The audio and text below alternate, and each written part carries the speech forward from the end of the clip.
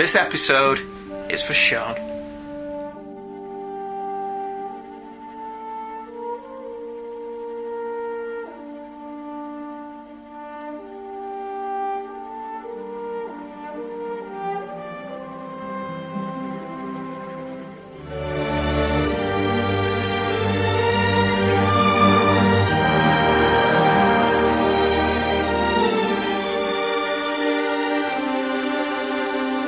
Hey kids, comics! Hello everybody!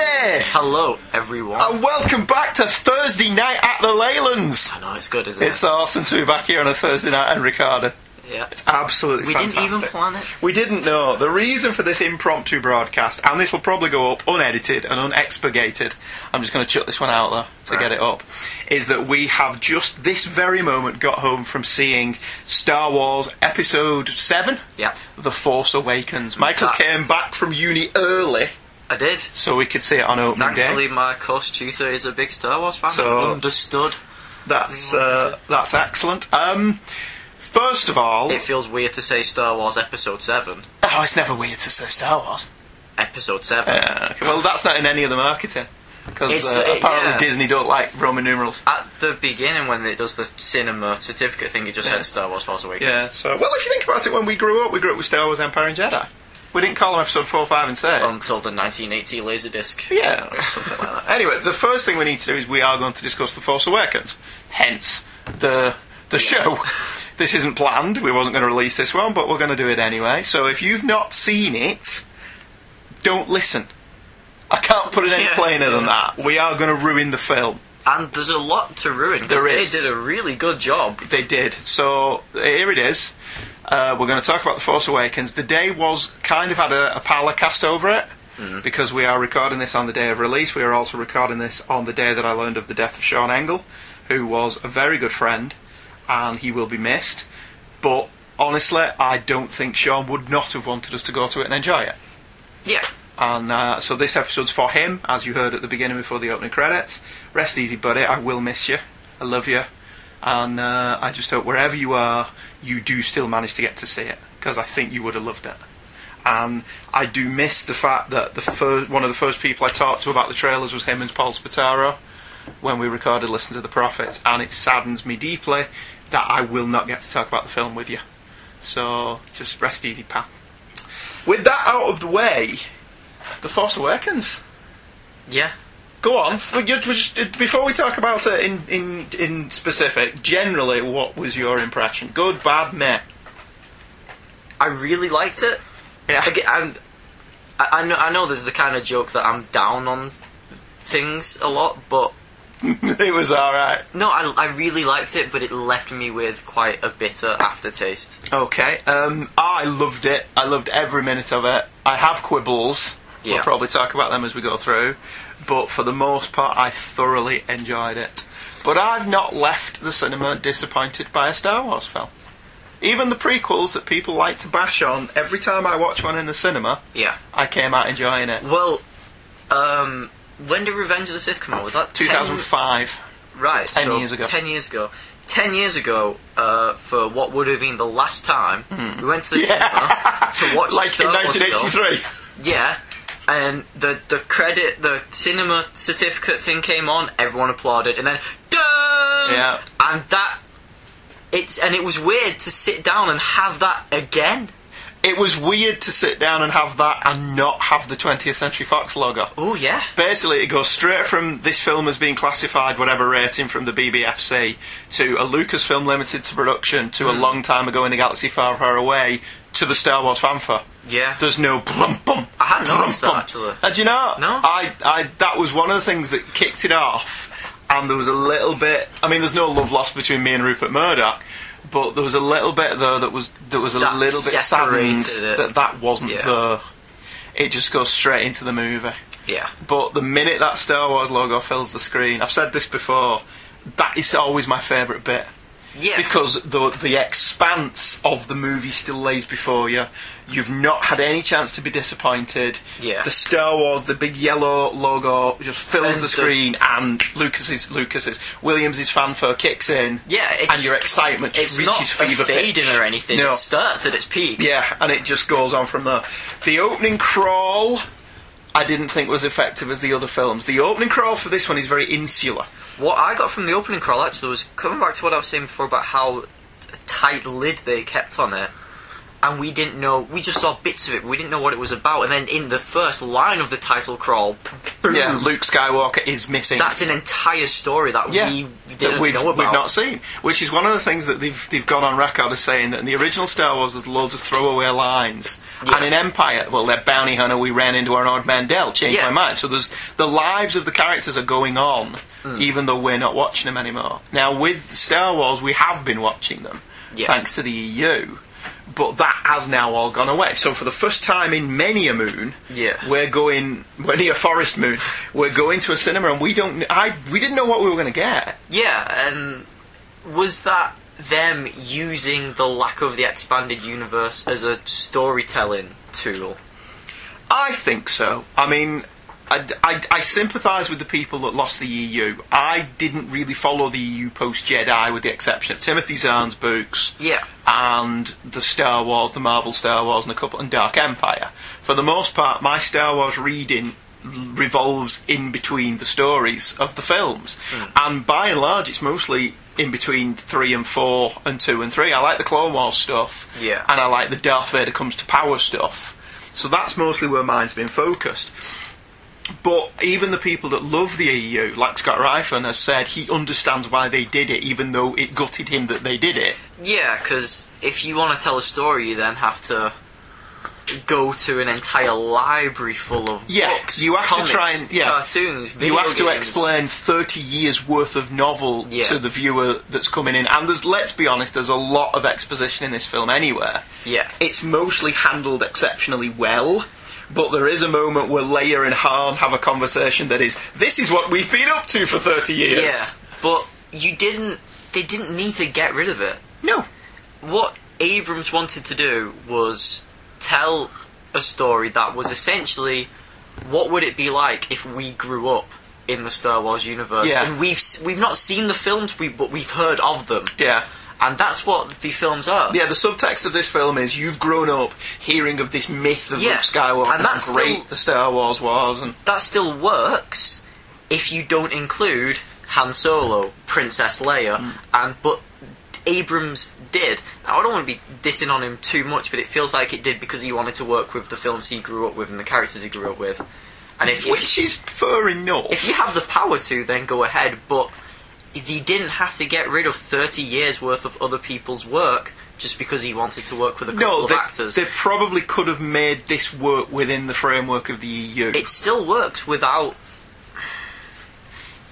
I'm not read enough of it to know. It works without Han and Luke and Leia. It doesn't work without Han. This film does not work without Han Solo's participation, which is why I think they probably bent over backwards to get Harrison Ford back. Yeah. And it comes as no surprise, certainly to me, that, big spoilers, Han does not make it through this film alive.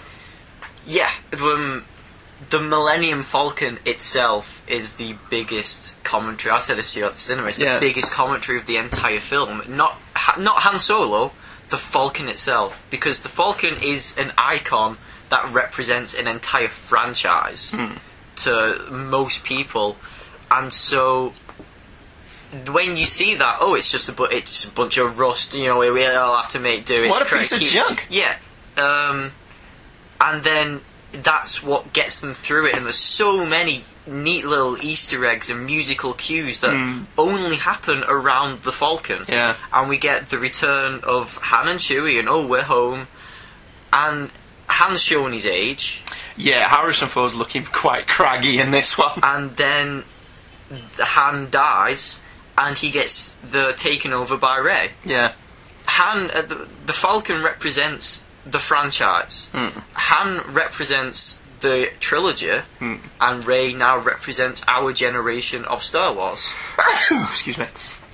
Yeah, that's a pretty good way of putting it. Yeah. Because it very much has its cake and eats it. It very much wants to be a nostalgia fest for me. It very much wants to be Anya's Star Wars trilogy. Yeah. And to the credit of Lawrence Kasdan and J.J. Abrams and Kathleen Kennedy, it achieves that. Yeah. I mean... For every droid that rolls around on the floor, there is setting up the new trilogy. And I honestly didn't recognise any of the aliens from any of the other films. No, there's no throwback aliens. I expected at least one in the cantina. Yeah, you expected like a Bosk or something. Yeah. Or a Greedo or something, but we don't get any of that. There were certain times as well where, like, obviously it's different, but I was getting a bit nostalgic to the films that I grew up with because of you. But I did remind myself, like, yes, I'm feeling nostalgic about this, but that's a different kind of nostalgia from what you would have had. Yeah, my nostalgia is actually growing up with them. Your nostalgia is growing up with the video. Your Star Wars is the prequels. Yeah, I grew up with the end. Yeah, so you grew up with the end of it. That's just general ramblings. If we go from the beginning, it opens... Max von Sydow's kind of wasted. Who... Max von Sydow's the old guy at the beginning. Right. Who Kylo Ren kills. Yeah. The opening felt very stagey. Do you not think the opening looked like it was shot on a soundstage? I mean, it's very possible that it wasn't. Yeah. But it felt like it was shot on a soundstage. And I was watching the opening and going, this isn't boding well, this looks a little bit cheap.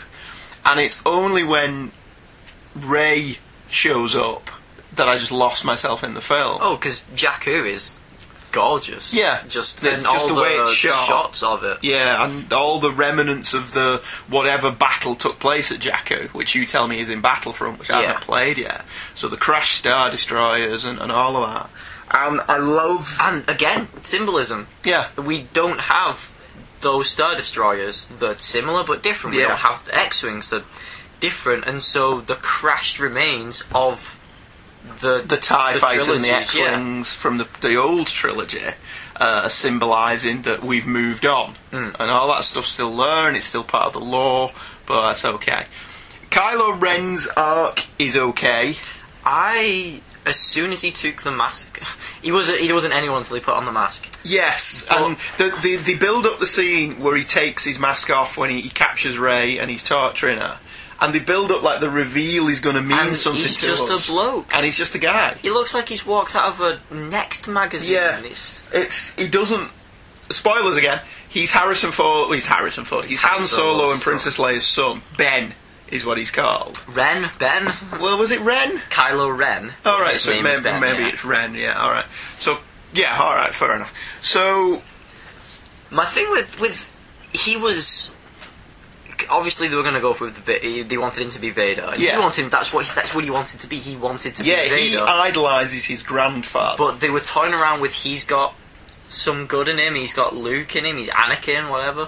I mean, there's a very definite EU storyline though. Yeah. The son of Han and Leia is obviously strong with the Force. Luke takes it on himself to train him and fails. Yeah. And he turns to the dark side. Isn't it essentially that's what the EU did? Yeah. My biggest problem with Ren though is the second he smashes the console up, it's like, are we really doing this? He's a petulant child. Take his mask off, and because he was going for Vader, so he's quite badass and scary, and then he's a child. Yeah. And he's a whiner all the way through. But doesn't that play into the prequels? And I get that what they were going with, but there's a character flaw in the person who is Force sensitive.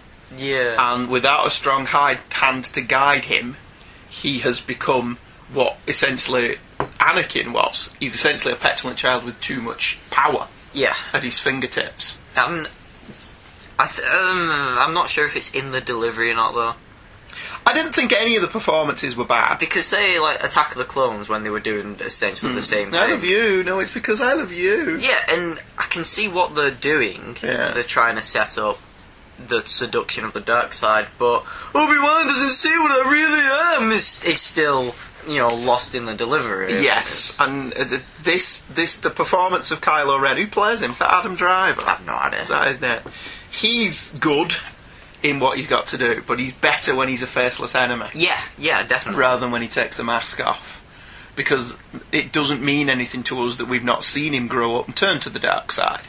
Yeah. Which is maybe something they will do in the EU now. Oh, when the one of the last lines was, we'll complete his training, the kind of... Yeah, so they're presumably setting up that they're going to cover Ren's backstory at some point. I really liked that his vision of the Force was twisted, where he assumed that being in the light side was a bad thing. Yeah. And so the last words was, I'll do anything, and he takes that as I have to do this then. Yeah, well, the minute... we're jumping all over the place here, because our thoughts are still jumbled. But the big scene is obviously Han Solo's death. And the minute that he takes his mask off and says, there's something I need to do, and I haven't got the strength to do it, yeah, I grabbed hold of your mum's hand. Because I knew what was coming. Oh, so did I. I kind of, leaned forward. It was like, no, Han, the thing he needs the strength to do is slay his father. Yeah. You fool. And so when he did, that was... the disappointment, though, for me is we don't get a funeral scene for Han Solo. Yeah. We get a funeral scene for Anakin at the end of Return of the Jedi. I mean, we don't really get one for Ben, but at least we get a moment of mourning on the Millennium Falcon. Yeah. And then Luke's kind of upset through the rest of the film. And we get the Chewie going batshit crazy after Han was killed was brilliant. But then we get one little... And Leia hugging Rey, I think that should have been Chewbacca. Unless we're going to find out that Rey has a connection with them in a subsequent film. There is another! Yeah. And this is one of the things that you talked about when we were walking home. The other 6 movies all work alone. Yeah, even Empire Strikes Back. Even as part of the grand tapestry that is the Star Wars saga, they all work alone. Yeah. This one does not. I mean, it was a thoroughly enjoyable cinema-going experience, but at the end of it, there's a lot of setup for the next film, and presumably the one after that. Especially when we're introduced to things that are meant to be a big deal. Death Star Mark III. Yeah, which is goes supposed nowhere. to be a big deal, but is not. Andy Serkis snowed Snoke. Yeah, whatever. It's supposed to be a big deal. Phasma. Yeah. Phasma's been built up as being this big deal because it's played by Gwendolyn Christie from Game of Thrones. Doesn't amount to much at all. And in many ways, it's Harrison Ford's film. Yeah. And I think that's how they got him back. I mean, he's not in it for the first half an hour. Longer than the first half an hour. I mean, to be fair, John Boyega and Daisy Ridley more than carry the film. She, in particular, is exceptionally good. Yes. And the little BB-8 droid serves the same function that R2-D2 serves. She needs somebody to talk to in all the scenes that she's on her own. And the scene where they get BB-8 to show the projection of it. And there is a ton of echoes for Star Wars. Oh, yeah. Absolutely, visually and in the actual story, the way the story is constructed. There's a lot of references to the original Star Wars. Yeah, it's no coincidence that the Jakku, the desert planet we start off, is similar to Tatooine. Yeah. It's no coincidence that the stolen plans are put inside a robot. Yeah. It's no coincidence that robot then blunders into somebody who happens to be a big deal. Yeah. I mean, let's look at it from... I've made fun of Star Wars, from an affectionate point of view, that film is riddled with coincidences. Now, when I've done that, I've normally been when we've picked at comics, and somebody has pointed out that that's a huge coincidence. Well, coincidences like that happen all the time in stories. If you're going to eliminate coincidence, you eliminate the story. Yeah. And this one is no different. It's a huge stroke of luck that BB-8 should run into Rey, who's force sensitive, who's waiting for somebody on Arrakis, or whatever the name of the planet is. And we never find out who that person is she's waiting for. So that's a loose plot end. I assumed it was her parent. Yes, and who do we think her parent is? Oh, okay, yeah. So, it's a huge coincidence that John Boyega ends up crashing his TIE fighter near her. Yeah. Just as he's rescued Poe Dameron, whose robot that is. This is an astonishing level of coincidence in this film. Poe Dameron. I liked Poe Dameron, but let me finish this thought. Right. The only thing we can assume is that the Force is somehow somehow bringing all these elements together. The Force works in mysterious ways. Well, see, this is my thing now. If we follow the thread through from the prequels to the original trilogy and through to this, balance to the Force, there isn't a Sith and an apprentice. Unless the Grand Emperor bloke is some Emperor guy. We don't know anything about him. Yeah, because there was a bonus feature on the Blu-ray box set where George Lucas explained the Force, and there's always a Sith and an apprentice. Yeah, and there isn't in this. And they always overcome one by killing another by getting So, but also what there is, though, there is this Grand Emperor, who isn't the Emperor, or he may be, but we don't know. That is another loose end. Yeah. And there's Kylo Ren, who's a Sith Lord. He doesn't call himself a Sith Lord. Yeah. But he says that's what he is. He's turned to the dark side. But there's no light side of the Force. There is no balance. Luke has turned his back and walked away, which I predicted. Thank you very much. And so basically Daisy Ridley is the new Hope, essentially. She's the Force sensitive, not John Boyega. One of the things I did love about this... that I loved that it's set up so that it was going to be Finn. And then all of the marketing has kind of made you think it's going to be him. A poster with him with a lightsaber. Yeah, but it's not. It's her. But, I mean, I think clearly from the beginning it's her. And the fact that she's an exceptional pilot, and she's extremely gifted with robots and machinery, Anakin it's obviously leading to the idea that she is going to be Luke's daughter. Yeah. But one of the things that I really was impressed with... Maybe it's why she's still waiting for... Maybe why, because he's dead. Because he's bloody in Wales? Yeah, because he's got it or Ireland, or wherever it was that he filmed his bit at the end. But one of the things that I really was impressed with was how good she was at commanding the screen. And certainly in the screening we just went to, the little kids loved her. There's a bit at the end where Kylo Ren has killed Han, and he's hunting... what's Daisy Ridley's character? Rey. He's hunting Rey down on the forest moon of Endor, but it isn't Endor, but it's a forest moon. No, it's Hoth. Yeah. Oh, you want about the rebel base, not the... No, at the end when he's hunting her down, and they've got Luke's lightsaber at this point. Yeah. And he goes to force pull it towards him. And it starts shaking, and then it just zooms right past him and ends up in Rey's hand.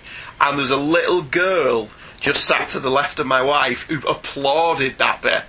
Yeah. Didn't she? She absolutely adored that. And she was like, she's got the lightsaber! And it was brilliant. Absolutely brilliant to get her reaction from it. So she was absolutely fantastic in it. I love that all the bad guys are British. Yeah. And it's like, well, it wouldn't be Star Wars if they did that, would it? All the people in Star Wars are British. Yeah, all the bad guys. Well, Daisy Ridley was as well. But I mean, what was the Scottish guy? Oh, he's someone. Han Solo owes money to this Scottish guy. Yeah. And well, the Doctor's Scottish now, so maybe they've gone out into the cosmos and joined the rebellion or whatever. The only thing that I was a little bit confused about on first viewing, maybe it'll become clearer on second, or maybe I'm just being thick caught up in the whole emotion of it. We talked about this on the way home. So, are the First Order are now essentially the rebellion? Yeah. Because they have splintered off from the New Republic, which is presumably Leia, and they believe that they're following the Empire, and that the Empire is the rightful ruler. So essentially it's inverting the first film. In the original trilogy, the Empire are the bad guys. But they're not when you watch the prequels. Yeah, but in the prequels they are just the government. Are the government. Yeah. And so it's essentially inverted that now. Whilst the Republic is now the government, they are a government that are only in power because they overthrew the previous government. Yeah. Whether they were right or wrong. Yeah. And there are people who obviously think that they were wrong in doing that, and this is now the First Order, which I'm sure was an EU plot as well, but whatever. Now, okay then, so why is Leia leading a resistance against the New World Order if they are the government? I didn't get that at all. Yeah, and those... Why is she not just the New Republic? When they tested out the Death Star Mark III and they blew up all these Republic planets, it didn't mean anything. No, that was the big weakness thing. When they blew up Alderaan in Star Wars, it meant something to us because Leia was from Alderaan. And by that point in the film, we'd got to know Leia. Yeah, because Alderaan was where they were going. It was the centre point of the film. Yeah, so in this one, they blew up 3 or 4 different planets at once. Yeah. And ultimately didn't really have any emotional resonance. It's just a bunch of Coruscants. Yeah, it's just a bunch of planets. Yeah. and it didn't mean anything to us. They didn't do a good enough job of setting up Death Star Mark 3. They didn't do a good enough job of really setting up the central people in the Empire. Other than Kylo Ren. Yeah. And we're given an emotional connection to him through the fact that he's Han and Leia's son. Phasma's wasted. All of the British bad guys are wasted. Yeah. None of them are Peter Cushing. Yeah. None of them are as good as Taggy. Or the guy in Star Wars who's got like 2 lines. You don't frighten me with your sorcerer's ways, Vader. He's memorable. Yeah. There is nobody like that in this film. Yeah. The Empire did really seem like just a bunch of high-end fashion models. Yeah. They did. Yeah, that's very true. I mean, they've got nice uniforms because they're the bad guys, and the bad guys have nice uniforms. But that was quite. Yeah, I don't think they did a very good job of setting up the bad guys other than Kylo Ren, and the new Emperor figure. He's in 2 or 3 scenes. We learn nothing about him. Even in Star Wars, the Emperor is not seen but referred to quite a lot. Yeah. So by the time you do see him in Empire, you feel That's like you know payoff. who he is. Yeah. So then in Jedi, you get full on. Whereas in this guy's in 2 or 3 scenes, and we know he's Kylo Ren's leader, but he's just sat on his big stone throne. Yeah. And we're not scared of him, and he doesn't really mean anything. I think the reason why they made him as big as he was to try and make him scary. Yeah. But if you're going to have a full-on massive giant, it's not really... But is he only a giant because he's a hologram? Well, that's what I was thinking. We're going to get to the third one now, the big reveal, and he's this tiny And he's this actual size. Yeah. But he was supposed to replace the Emperor, and yet the Emperor was a power and not a person. He was never there. He was watching. He was always behind the scenes pulling the strings. Yeah. And that's kind of like what they're going for this guy. And we're sat here analysing a lot of it, and it sounded like we're not enjoying it. But these are only little minor points, and they play into what you said, in that this is clearly setting up a new trilogy, as opposed to standing alone on its own as a film. Yeah, the ending, especially when... Yeah, when there's that big massive earthquake that just conveniently cuts Kylo and Rey off from each other. And when I thought, right, this is the ending, was when Rey set off in the Falcon with Chewie, and I thought, no, it's ending now. I do wonder, would it have been more effective to not have Luke in this at all? Just have the story. Just don't have it as a reimagining of Star Wars. Yeah, which is what it was. Yeah, it's a reimagining, remake, reboot kind of. So take out all of the looking for Luke and all that. Just have Luke's story of training new Jedis and Kylo Ren, and then and nobody knows where Luke's gone, and that's it until the second one. Yeah, well, you could still have BB-8 and R2 with the catalyst, but you end this film like Empire ended, with the Falcon just taking off. Yeah. Don't have that final scene where she finds Luke, because that is, it's still quite loose-endy with the whole Kylo Ren thing, but that is something I can kind of get behind. It's like, yeah, we are a trilogy, but it still works on its own if they take the bad guy away to fight another day. Which they did. Yeah, but it's the fact that we have a culmination of an event that we have only seen half of. It started the ending and then ended at the beginning of the ending, if you know what I mean. Yeah, essentially it ends with the beginning of the next film. Yeah. She's going to bring Luke back, Luke's going to learn all about Han and what's going on and all that. Because there's your title scroll for the next one. Yeah. It's been 2 years since Rey and Chewie set off on the search for Luke. Well, I wouldn't leave it that long. You could even just have the scroll for the next one be Luke Skywalker's rejoined the rebellion. Yeah. And what I didn't quite get was they're searching for these plans, and it's a jigsaw. Multiple pieces and put together, and they say the one that BB-8 has... It's only 2 pieces. Yeah. Well, I kind of assumed that maybe they'd pieced all the bits together. Yeah, okay. But they have the 2 pieces, and they say this one that BB-8 has is uncharted space. We don't know anything about it. There's a bit missing. And then your other one, and they've got the line, and they all connect all the planets and that up. But then, suddenly, they're on the planet where he is. Suddenly they know exactly what planet to go to. Yeah, in a system where there's quite a lot of planets. Yeah, there's no need for that jigsaw and that trail that connects all the planets rather together. obvious follow cutting dotted line. It's like those the GPS. Yeah, pretty much. She's just there. I mean, the action sequences are all exceptionally well done. Oh yeah, and it's nice to see the Falcon again. The Falcon chase at the beginning. The Falcon chase Still is not brilliant. great on the Falcon being that smooth. Well, it's not at the beginning. I mean, to be fair. Yeah, but there's another level of amazing coincidence, though. Of all the junkyard heaps that she should pick up, it's the Millennium Falcon. Yeah. And Han and Chewie just happen to get there just as they need them to. Yeah. Do you see what I mean? There's an awful lot of coincidence in it. Hiding under the floor. And there's an awful lot of it that they kind of, like the original Star Wars does, they paper over the cracks by just moving so quickly. That you don't really have that much time to think about it while you're watching it. It's only afterwards you're going, wait a minute. And it's... Because I did think, like, as much as I loved Han and Chewie in it, they are just in it. No, I think it's Han Solo's film. Yeah, but there's no them going into the film, they just suddenly... Yeah, they just show up. Yeah, they just suddenly show up, we found the Falcon again.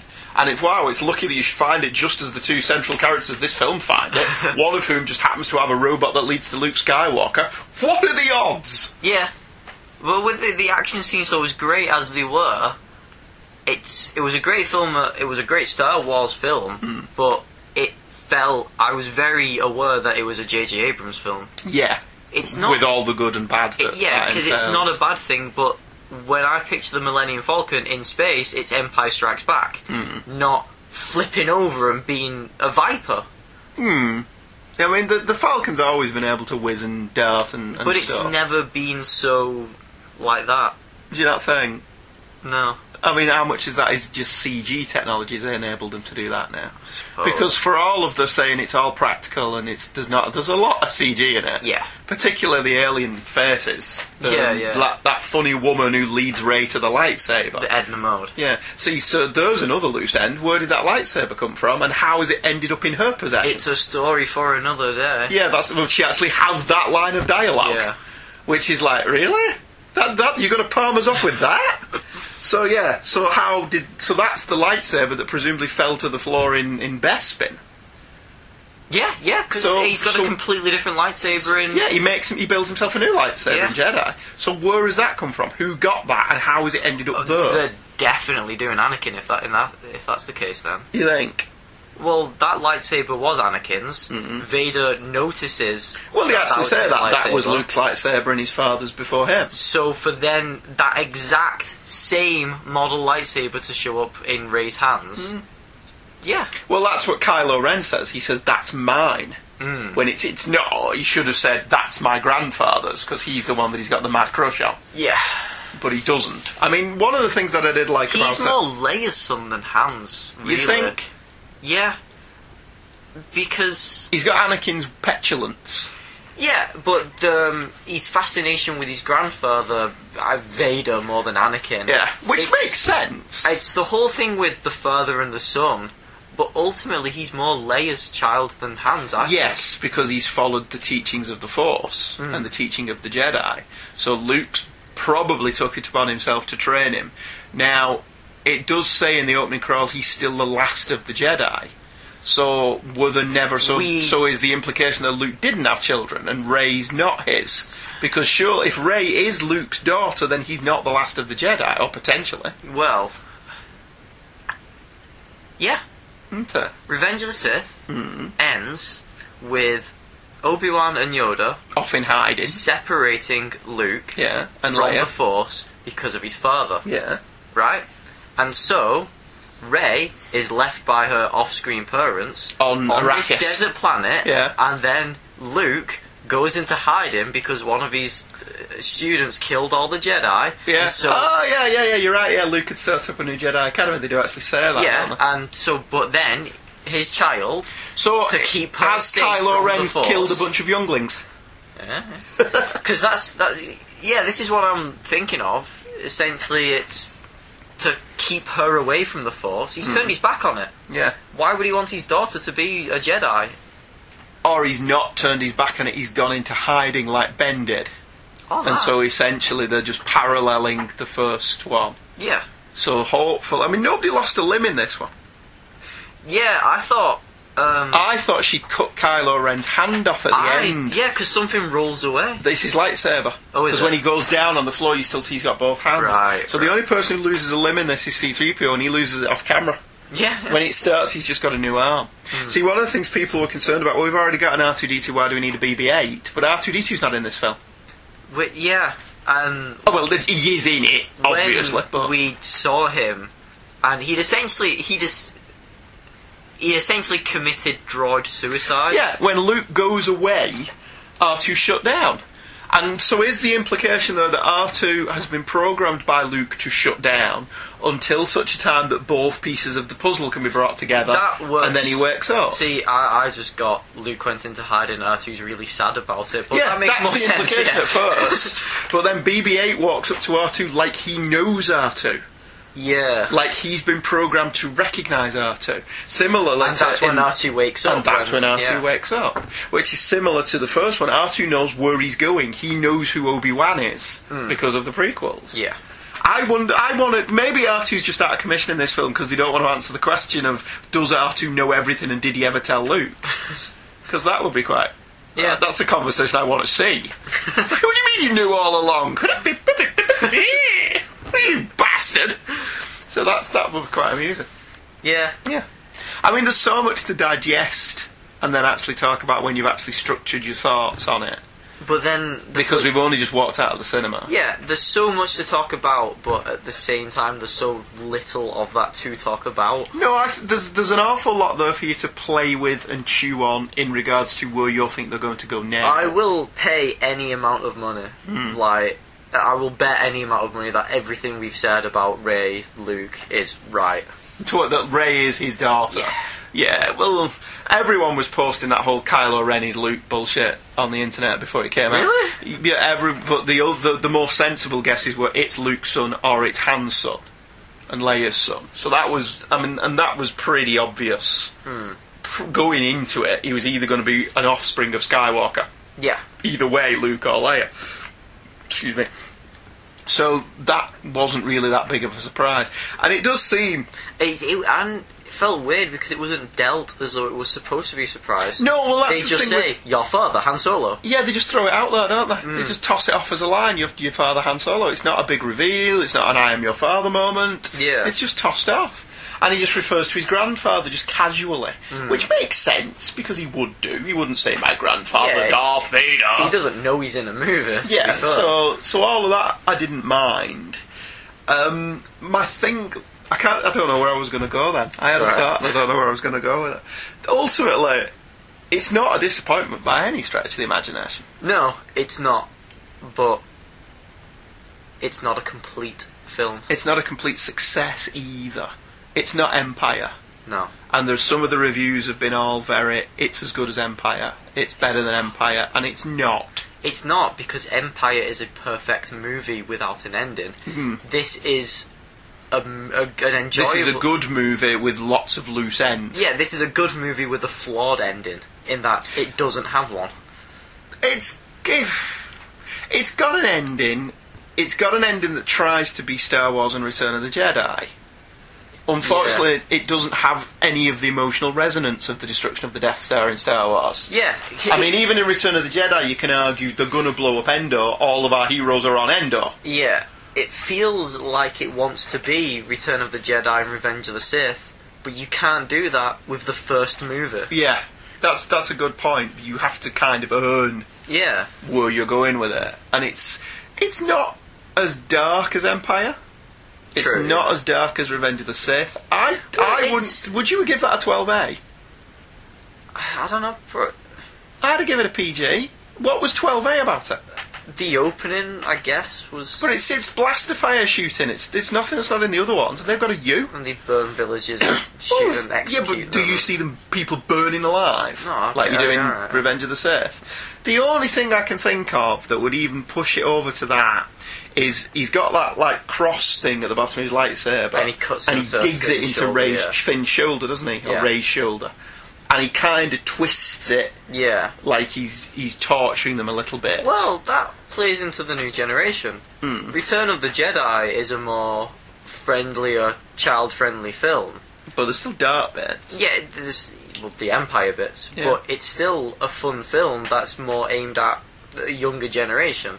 And that's essentially what this is, but to the next level. Well, they've not spent $4 billion to just appeal to the 40-year-olds. Yeah. They need to get a new audience or it's not going to work. And it's ultimately it's going to be interesting to see how it does play. Plays into...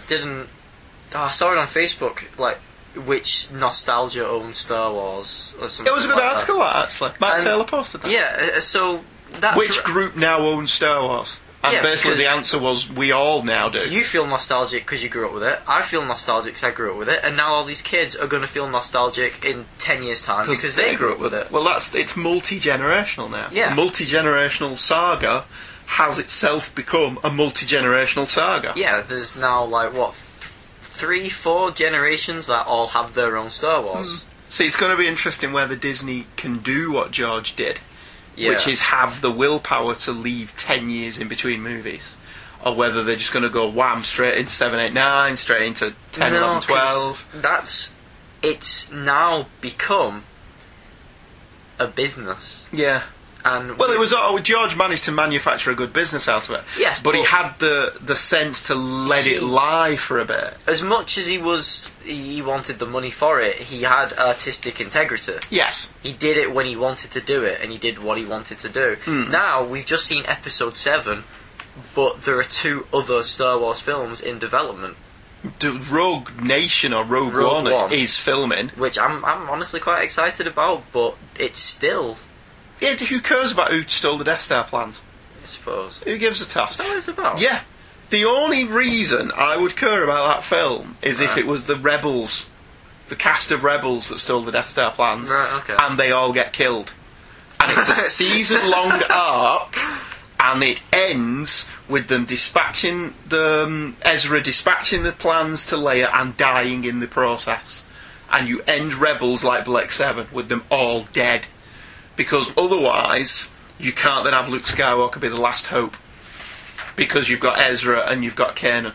Right, okay. That's the only way I would care about Rogue Planet or Rogue One or whatever it's called. We've got Han Solo as well. We've got the young Han Solo movies coming along. Yeah, they're in script stage. Why are you going to have him? I mean, I don't know, maybe I could be seeing something Abrams never wanted, but why have him represent an entire generation and kill that off? If you're then just going to have If him... you're going to have young Han Solo movies. Yeah. I don't know. Of them... I'm kind of uncomfortable Star Wars with that. to Disney is both the best and worst thing that's ever happened to Star Wars. Well, we can't really say it's worse yet. We can't. Let's see what we're like in 10 years' time. Let's see what the overkill factor's like. We were just saying, like... We said earlier, it was great to sit in a cinema and see the Star Wars Long Time Ago and Galaxy Far Away and the John Williams score. We're going to get that every couple of years now. Yeah, Episode 8's already filming. Yeah. We got, with all the spin-offs... See, I was saying that it's not going to be a special thing to see that. Yeah. Well, are the other movies even going to begin like that? You know they will. What, with an opening crawl and the big Star Wars logo? Because if you're going to mix it up... They're the ones to mix it up in. Again, what I liked about this one, coming back to the beginning, it started with the Star Destroyer. Yeah. Though this one very definitely, like you said, there's very definitely Abrams-isms. Yeah. There is a lens flare. Yeah. Isn't there? Because I kind of went, oh dear. But it has to visually mirror the style of the prequels and the original trilogy. It can't be a jarring change. It can't be Star Trek 09 compared to Star Trek The Wrath of Khan. Yeah. Which are 2 completely different visual styles. Star Wars has to follow... Episode 7 has to follow, visually, in some way the other 6 chapters. Yeah. You don't have to do that with Rogue One or Rogue Nation. What is it called? Rogue One. Rogue One, thank you. I watched all 6 of them again, and I watched them in the machete order, which I think is actually the best way to watch it. Okay. In my opinion. Alright. Because with that, it's essentially Star Wars is a 3-filmed story with supplementary material along the way. Right. The prequels are just a footnote, and it works. But yeah, with watching that leading up to this one, this is a continuation of Return of the Jedi. So if you watch it in release order, and you end with Revenge of the Sith, you've got all this flashy, bright, futuristic stuff, and then you go straight into a worn universe. Yeah, so essentially Episode 7 has made it so you have to watch them in number order or machete order. Yeah. This doesn't work straight after Sith. It works after Return of the Jedi. Because it follows the same... What Lucas was going for in the original. It's a used universe. And it quite clearly is in 7. Do you think? I didn't think it achieved that as well as Star Wars did. But I don't think any films achieved that as well as Star Wars. No, it didn't achieve it as well as Star Wars did. But it achieved it. Just because the Rebels, their X-Wing fighters all looked like shiny, and although they will do because they're the government. They are, yeah. But so then again, the Empire all look like... Yeah, but so where's the Empire getting its funding from? Yeah. yeah. It makes sense for the Empire to have all this flashy stuff because they are... Because they're the government. So now it makes sense for the Resistance, Princess Leia, General Leia, whatever, to have all of the money. Yeah. Because she's now the government. So why the Empire? So where have the new First Order got those shiny, natty uniforms and TIE fighters from? Who's building their Death Stars? Who's funding them? They could go with, oh yes, Snoke is... very, very rich. He's part of the government, but then that doesn't work because they didn't see it like they did Palpatine. No, he's not going to be impressed that Death Star Mark 3 is just blown up, is he? See, my problems with, I think, the more we've spoken about it, I know what... Yeah, the more you pull it to bits, the more you can pull it to bits. Yeah, but what I've realised in having this discussion is that all of the flaws in that movie come from the Empire, or the First Order. Yeah. All of the flaws in it come from the fact that it is very clearly setting up a new trilogy. And it's not its own story. Yeah. And there's an awful lot of it where they've either thought, that's for Episode 8... or they have deliberately gone, well, we don't have to bother explaining that in our movie, we can leave that as a loose end for the next guys. And I said this to you outside the cinema, Star Wars was written because George Lucas wrote a film, thought the first third of it was the best, and so decided to work in it as 3 separate movies. No, he didn't. He rewrote that script. That's what he said. Yeah, that's what he says. I don't believe it for a second. Let's assume that the myth is reality. What they're doing with this trilogy is taking... one story, but spreading it out over 3 films. It's the opposite. It's kind of the opposite of what they were doing. See, well, yeah, because the next film isn't directed by J.J. Abrams. Is it not? It's nope. He's already given up on it. He's only doing the one. What's the point then? I cannot for the life of me remember who's doing the next one. It's the guy who did Godzilla. Is it? Or is he doing Rogue One? I don't know. I can't remember. I know the guy who did Jurassic World's doing one of them. In that case, what is the point? Well, all 3 of the originals were directed by different directors. But they were all... So has Abrams got nothing to do with the next one then? Apparently not. I mean, he's left loose ends for the people to pick up on. But one of the things that, as well, was this a Bad Robot production? Or was he director for hire on this? I think it was... I didn't see the Bad Robot logo. It's not at the beginning. Like it is with the Star Trek and the Mission Impossible movies. I feel a little more uncomfortable with this now. So J.J. Abrams is just director for hire on this one. I mean, he's done some working on the script. He worked with Lawrence Kasdan on the script. But as far as I'm aware, feel free to email in and correct us if we're wrong, lovely listener. But as far as I'm aware, this isn't a Bad Robot production. Right. He's a director for hire. And after he's done this one, he's fulfilled his dream of directing a Star Wars movie, and he's out the door. Now, whether he'll have a consulting gig on the other ones, whether he'll get a story credit on the other ones, I don't know. But as far as I understand it, the next episode is filming, and they've talked to each other. Yeah. They've thrown ideas the way of the person who's going to the next one, and one would hope they have, because there are far too many loose ends in this one to just leave them dangling. That's one of my biggest problems with it now. Lawrence Kasdan's not writing the next episode either. Lawrence Kasdan's wrote the young Han Solo flick, but then he said that's enough Star Wars, and he's off. Right. So it's not all been written down and mapped out by anybody. No, I really don't like this now. You're not enjoying that now? No. Because what we were saying, it had so many loose ends as though it was written for a trilogy, but it wasn't. No, they've left those loose ends for other people to come in and tie up. It's not as though they're loose ends to be tied up. The loose ends that need to be tied up by the person who wrote them. Yeah, it's not one of those things where we want a book explaining this minor event, because it would be fun to know what happened to the bounty hunter and Ard Mandel. We don't need to, but it would be fun to read that adventure. There's a lot in this, like you say, that needs wrapping up for it to be a satisfactory story. Especially if you're going to end it like that. Yeah. And are 7, 8 and 9 just going to be a story?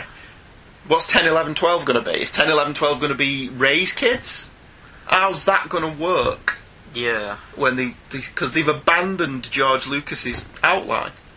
Yeah, they have. So this was a completely different script. Nothing to do with what George originally envisioned. Have they said what the outline was? No.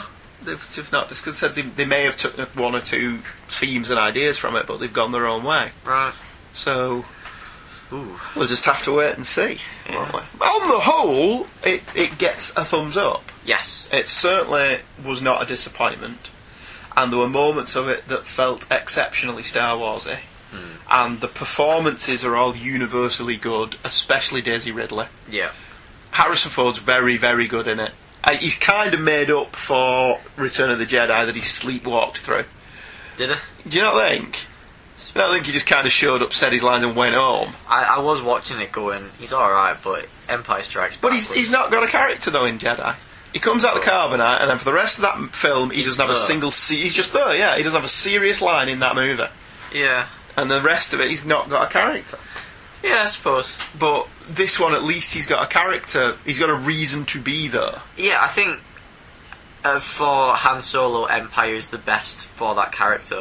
But this is his story. This is his film. In Force Awakens, it was nice seeing Star Wars Han Solo. You never tell me... Okay, that was Empire. Yeah, but tell me the odds. Yeah, he felt like the Han Solo that we were first introduced to. Yeah, and that was one of the things that I was a bit concerned about, was he going to be... Were they going to undo his story arc from Return of the Jedi to make him work in this? And they kind of sort of do, but at the same time they don't. It's another one of those have their cake and eat it things. Yeah. He has been with Leia, they had a child, the child's turning to the dark side tore them apart. Yeah. And he went back to the only other thing he knows what to do, a smuggler. So, my implication of that was my assumption of that was they were still together, but they were separated for a while. I don't get that they're together, because Han actually says Leia doesn't want to see me. Yeah. So what happened with Kylo Ren ripped them apart. Right. And there's an implication that maybe she blamed him, maybe Han blamed Luke, and by extension Leia, because without them the kid wouldn't be force sensitive. They didn't go into that enough. They were a bit too chummy. For a couple that have split up because of what happened to their son. But I did love the bit where Han gets killed and Leia crumbles.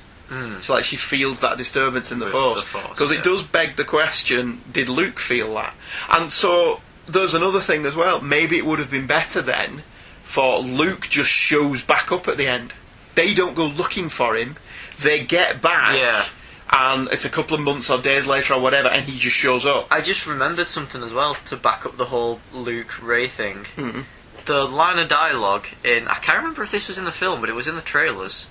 There's the line of dialogue in Return of the Jedi. The Force is strong in my family. It's not in the film. My sister has it. Now you have it. Yeah. Yeah. So that's... Is that what he says? Isn't that line just taken from Return of the Jedi? No, because I watched all the trailers again this morning. Right. After having watched Return of the Jedi last night. And they've added that last bit on. Oh, he's re-recorded it? Oh, yeah. Right, okay. See, I didn't re-watch the trailers. Yeah, so that line is either cut out of it or it's in the second one. Right. Oh, it was just for the trailer. But even then, why even bother including it? Well, it's just the nostalgia thing, isn't Yeah, it? but- And it caused a lot of discussion because he says, my father has it. Yeah, but what I'm saying is why bother including that extra bit? Why not just copy the audio from Return of the Jedi? Why add that extra line of dialogue if you're not going to use it in the film? Right. I see what you're saying. Yeah, I don't know. Just for the trailer. Anyway, have we exhausted that? I think so. Oh. I'm not sure. I think we could still carry on. We could probably carry on, but we may end up just going round in circles with it. So 15-minute talk, my ass. well, 15 minutes plus the rest. Well, we hope you enjoyed that rambling first impression thoughts about The Force Awakens. We will probably maybe come back to it at some point in the future when we've seen it again. Yeah.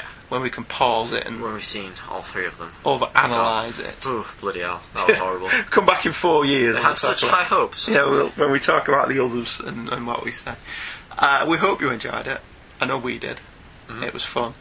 We'll be back at the end of this, in between December, at the end, last week of December. We've got a Christmas episode to do. There's the comics. Alright, I'll have to read that. Yeah. So we'll see you then. Yeah. Bye bye. Goodbye.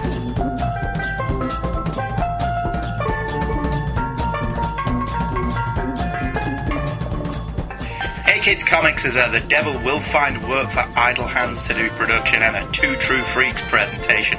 Episodes drop intermittently. It is hosted by Andrew and Michael Leyland. All sound clips and music used in the show are for review purposes only, so don't sue us because we talk over them, so it's not like people can rip them off. Correspondence to the show can be sent to heykidscomics@virginmedia.com, which is the email address, and you can Facebook friend me on Hey Kids as the first name and Comics as the surname.